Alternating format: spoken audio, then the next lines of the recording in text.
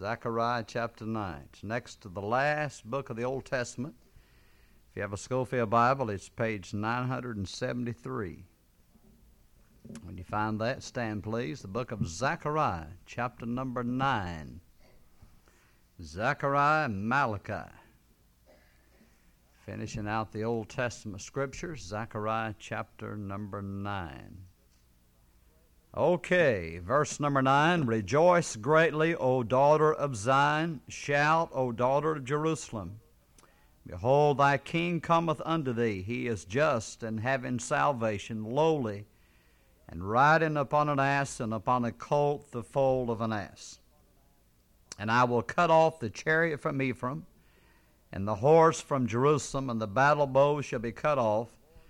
And he shall speak peace unto the heathen, and his dominion shall be from sea even to sea, and from the river even to the ends of the earth. Let us pray. Our precious Heavenly Father, I bow to thank you for another opportunity to preach. Thank you, Lord, for the Word of God and for this tremendous privilege, yet what a tremendous responsibility. And Lord, I pray you'd help me to say exactly what I ought to say, and may I have the wisdom of God, the power of God. Lord, bless our time together tonight. Thank you for the glorious future you've planned for us. We pray that you'd just meet the need of every heart. In Jesus' name, amen. You may be seated. I want to talk to you about the reign of the King tonight. We see in these two verses the two comings of the Lord. We have His first coming as King. In fact, if you study the Gospel accounts, Matthew, Mark, Luke, and John, and they're all a little different, and that used to trouble me. I thought, well, why would they be different? If the Bible is the inspired Word of God, and I believe it is. But when you understand the theme that they have in mind, then it's easier to know why they are different. You have Matthew presenting Jesus as King, and you will find that throughout that gospel account. It presents that aspect of Jesus. Mark presents him as servant, and you will see that, and as you study the book of Mark. Luke presents him as the Son of Man, and John as the Son of God. And as you study those books, you will understand that. It's just like a person that maybe have a certain profession. For instance, if I could use myself as an illustration, I'm a husband, I'm a father, I'm a pastor, and among other side jobs, shade tree carpenter, but not very good at that. But anyway, if you were writing about me as a husband, you would write one way. If you'd write about me as a pastor, you'd write another way, talking about the same individual, and that's what happens in the gospel accounts. But we have in verse 9, this is quoted in the New Testament as Jesus presents himself as the King of the Jews, and it was a valid offer of the kingdom. Although the Lord Jesus knew that they would reject him, he knew that, and yet the offer was valid, and he comes, rides on Palm Sunday before his crucifixion on Wednesday. By the way, Jesus was crucified on Wednesday, not Friday, and we'll not get into all that, but Jesus offers himself as the King of the Jews. And this is what he is referring to, the prophet Zechariah. Thy king cometh unto thee, riding upon an ass, and upon the colt, the foal of an ass. You remember the Lord told the disciples to go, and there would a man meet him and all, and he'd say, the master has need of your animal here. And this was literally fulfilled, and they laid down palm branches and cried, Hosanna to the Son of David. But, of course, they ended up nailing him to a cross. And in Luke 19:14, they says, we will not have this man to reign over us. That was That was the attitude. As Jesus came to offer himself as Israel's king, they basically says, we don't want you. And we don't believe that you're who you claim to be, as I preached this morning. We don't believe you're really the Son of God. In John 19, verse 14 and 15, as Jesus is before Pilate, he says, behold your king. But they cried out, away with him, crucify him. Pilate saith unto them, shall I crucify your king? The chief priests answered, we have no king but Caesar. And so we have him as the rejected king. And this here is, as verse 9 prophesies of that event and that offer, he was rejected and nailed to a cross. Thank God he was. He came into his own received him not. And they says, we don't want him. But the Gentiles says, we'll take him. And thank God that you and I heard the gospel and have been able to be saved these 1900 years. That God is blindness in part has happened to Israel until the fullness of the Gentiles be come in. And so he's rejected. Few Jews are being saved, but not a lot. Mostly Gentiles are saved. And everybody's not a Jew is a Gentile. You have actually three classes of people spoken in the Bible: the Jew, the Gentile, and the church of God. And the person is, if they're part of the church, they may be Jew or Gentile, but they're a part of the church. So we have him as a rejected king. But then we have him as the reigning king in verse 10. He says, talks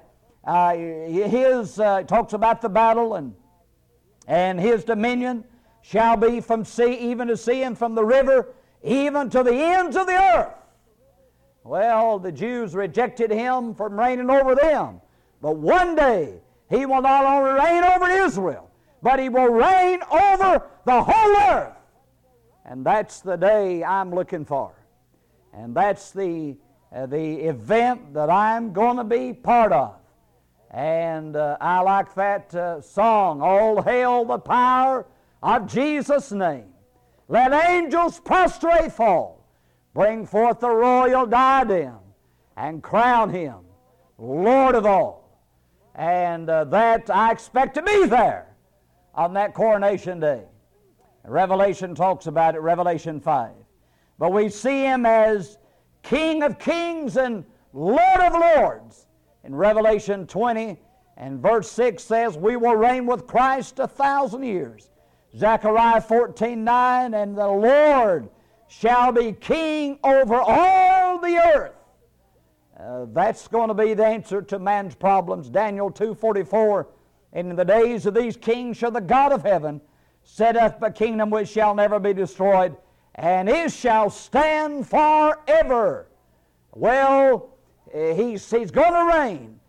He was a rejected king, but one day he will ascend David's throne, and he will reign from Jerusalem, which will be the center of the earth, and reign over all the earth. And he will rule with a rod of iron. Now the world's not going to hand it over to him. The kingdoms of this world is not going to voluntarily turn power over to him anymore.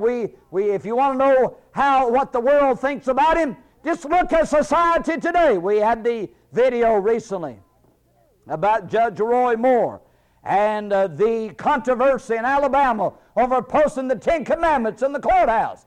That just gives you an idea of what our society thinks of Jesus.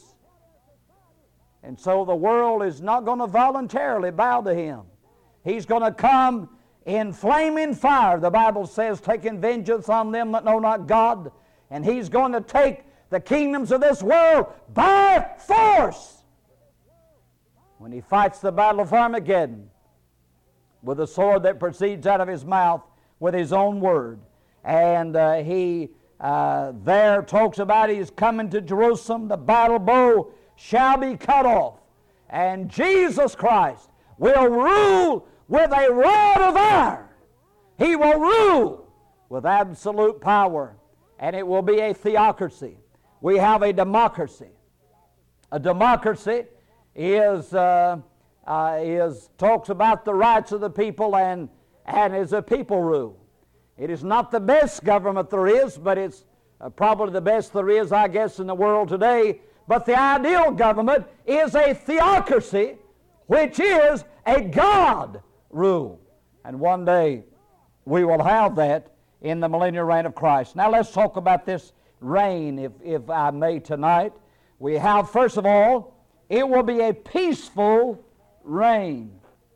Now he says, after the battle bow is cut off, he shall speak peace unto the heathen.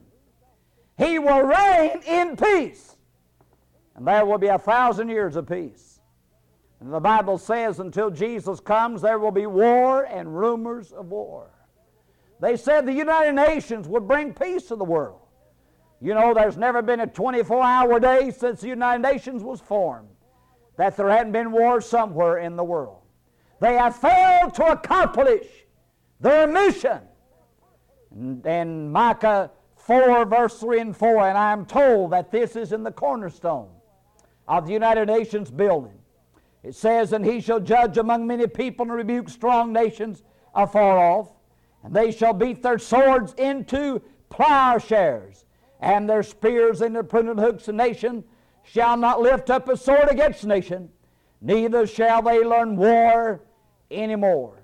But they shall sit every man under his vine and under his fig tree, and none shall make them afraid, for the mouth of the Lord of hosts hath spoken it.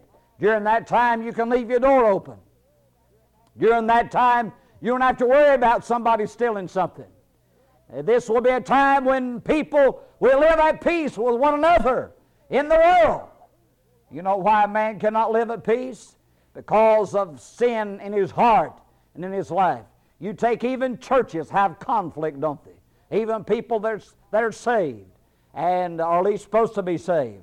Many times there's conflict. But there will come a day when peace will come to the world. And when Jesus Christ reigns, there will be 1,000 years of peace. It will be a peaceful reign. He will accomplish that no other president, no other king, no other prime minister, no other world leader has ever been able to accomplish. He will bring peace to the world. Now the Antichrist is going to bring a false peace, and he's going to deceive the world, the nations, into thinking that he's really God, but he won't be God. He'll be a false Messiah.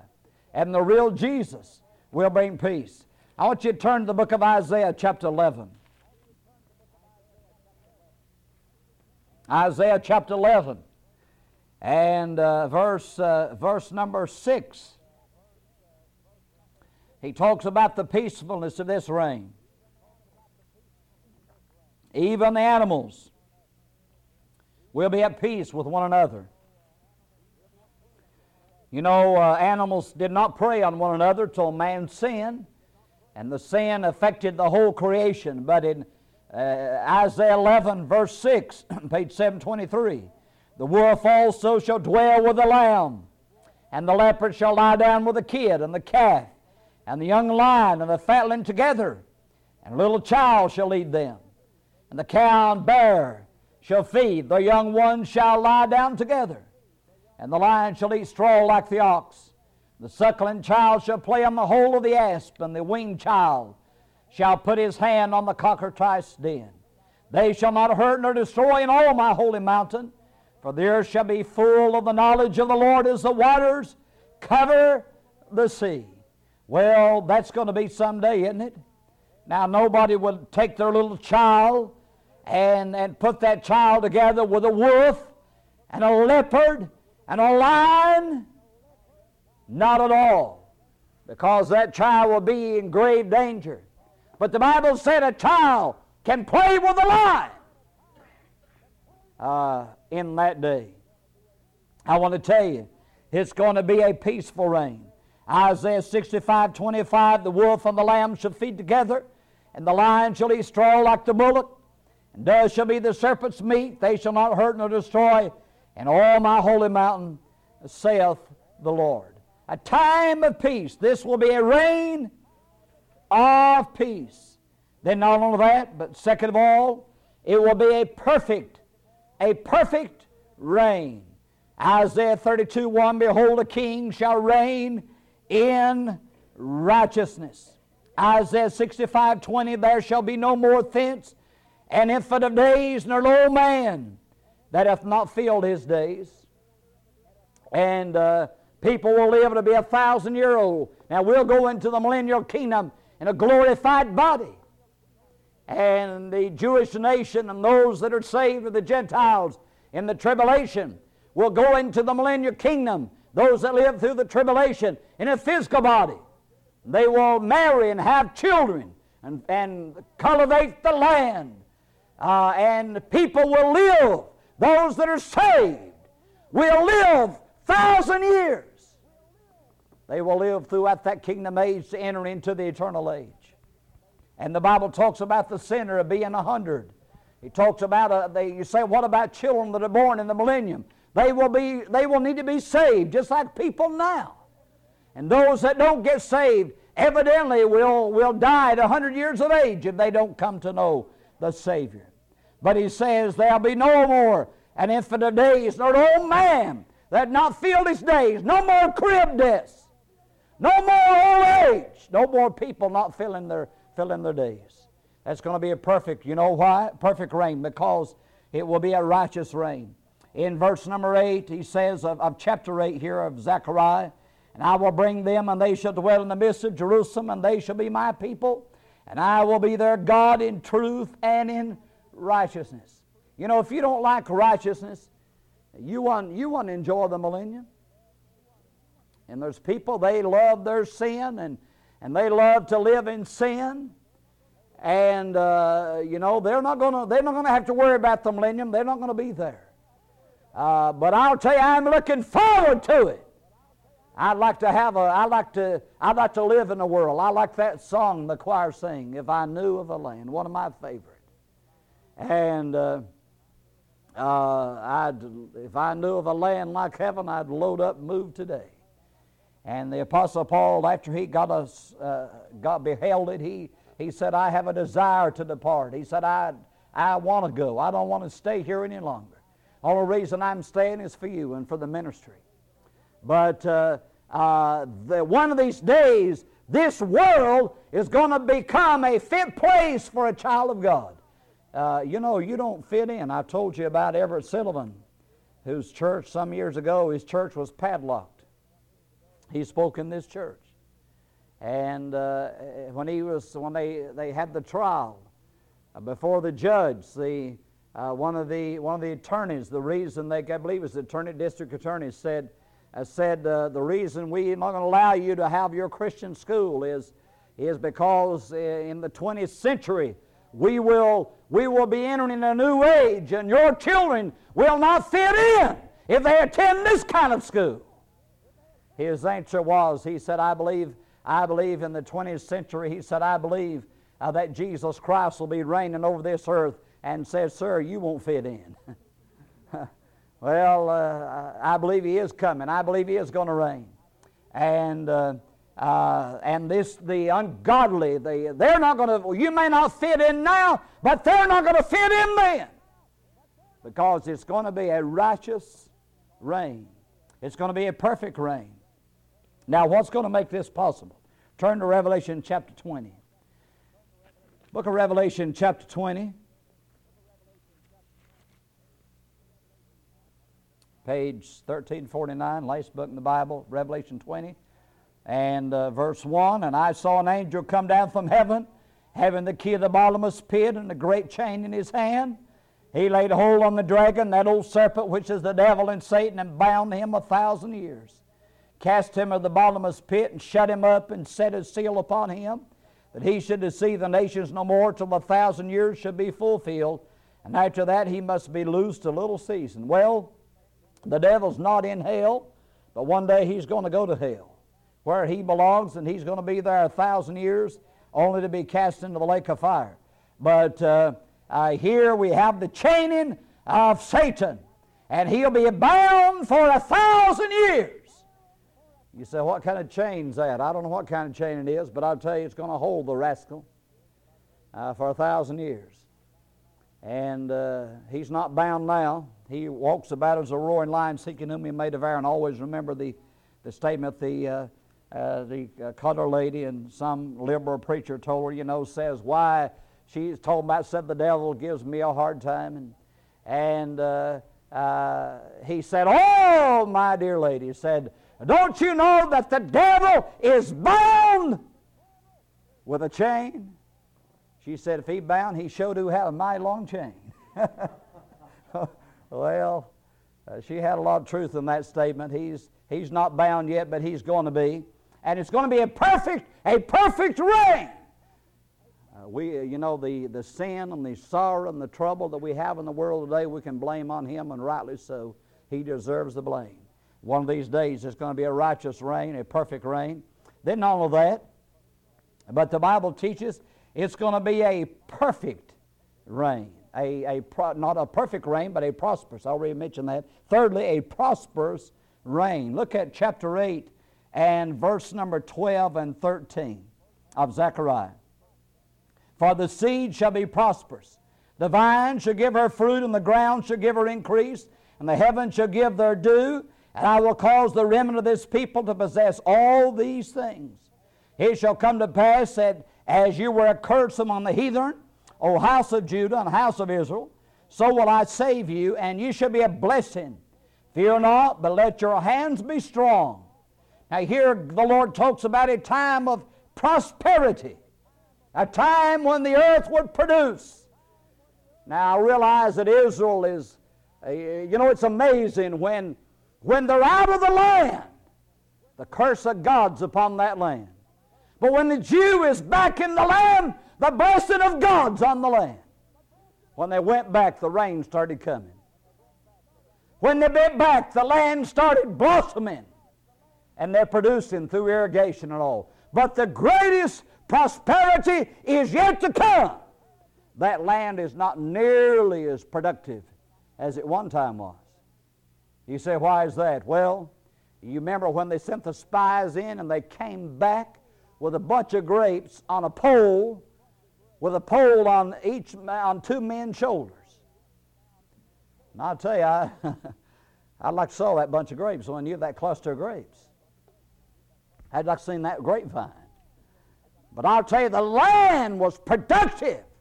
And I believe in the millennial reign of Jesus Christ, that land will produce again. I enjoy gardening, but I'll tell you, it is a battle anymore to, you fight the bugs and fight the drought and fight everything, to try to get a garden to grow. Seems like it's much harder. I was I guess I told you before, until last year, I didn't have any problem with potato bugs. And the Colorado potato bug, I wish Colorado had them. Brother Hickok said he didn't have any. I told him I was going to bring him some. But they'll find you. And they ate my vines last year until there was nothing but the stems sticking up. And they ate the stems, so they dried up. And I fed them 7, and they got fat off of it. Doesn't work anymore. And so this year I tried a couple of different kinds and kind of kept ahead of them somewhat, but the dry weather's about to burn them up. So you fight the drought and you fight the bugs, and I'm looking forward to a day when there's no bugs and no disease and no drought, and just the right amount of water, not too much water, but just enough. And you don't even have to fertilize, I don't believe. I believe it's going to be a great day. This is going to be a prosperous reign, and I'm looking forward to that. And, there's nothing like fresh garden stuff, is there? You can get it in the market, and it's been picked for a week, and it just don't have the flavor as it does. You just go out in the garden and get it. And I like it. But I'll tell you, you've never eaten anything until you eat some of the millennium gardens. It's going to be great when the curse of God is lifted and we enjoy that blessed time together. Listen to what Amos 9:13 says. Behold, the days come, saith the Lord, that the plowman shall overtake the reaper, and the treader of grapes him that soweth seed. And the mountains shall drop sweet wine, and all the hills shall melt. The Bible says the earth will be so productive that they'll be reaping the crop, and here comes the plowman. Get out of the way, he said. I've not harvested the crop yet. He said, well, it's time to plow again, time to put in another crop. You know, someone said the other day they didn't understand how that you know, back in 100 years ago there was a lot of farmers and not a whole lot of farmers now. And, you know, how they grew enough food for everybody. We not only grow enough food for ourselves, but we export food around the world, and that's, you know, even the little nation of Israel. I am told that they not only grow enough food for their own people, but they export food to Europe. And I'll tell you, you have never eaten a good orange until you eat one out from Israel. Sweetest, best tasting orange juice in the world. It's amazing what God's doing in that land, even with the curse of God upon it. But the Bible is going to be productive, and it's going to be a prosperous reign. Isaiah 35:1, the wilderness and the solitary place shall be glad for them, and the desert shall rejoice and blossom as the rose. Well, that land is even happening now, and of course they export the flowers all over Europe from Israel. The beautiful flowers that are grown there. And so it's going to be a prosperous time. You may not be too prosperous here, don't worry about it. It don't matter anyway. And when it's all said and done, the thing that counts is what we have there. So it's going to be a prosperous reign. And then finally, it's going to be a permanent reign. Well, you know, we have a law in this land. A president can only serve for 2 terms. So in a couple of years we'll be rid of Bill Clinton. And it may get worse, I don't know. But anyway, we have men, and they serve their time, and then they leave and someone else takes over, and that happens around the world. But I want to tell you, Jesus Christ is going to reign permanently. He says in verse number 10, His dominion shall be from sea even to sea, and from the river even to the ends of the earth. And the wonderful thing about it, it's going to last.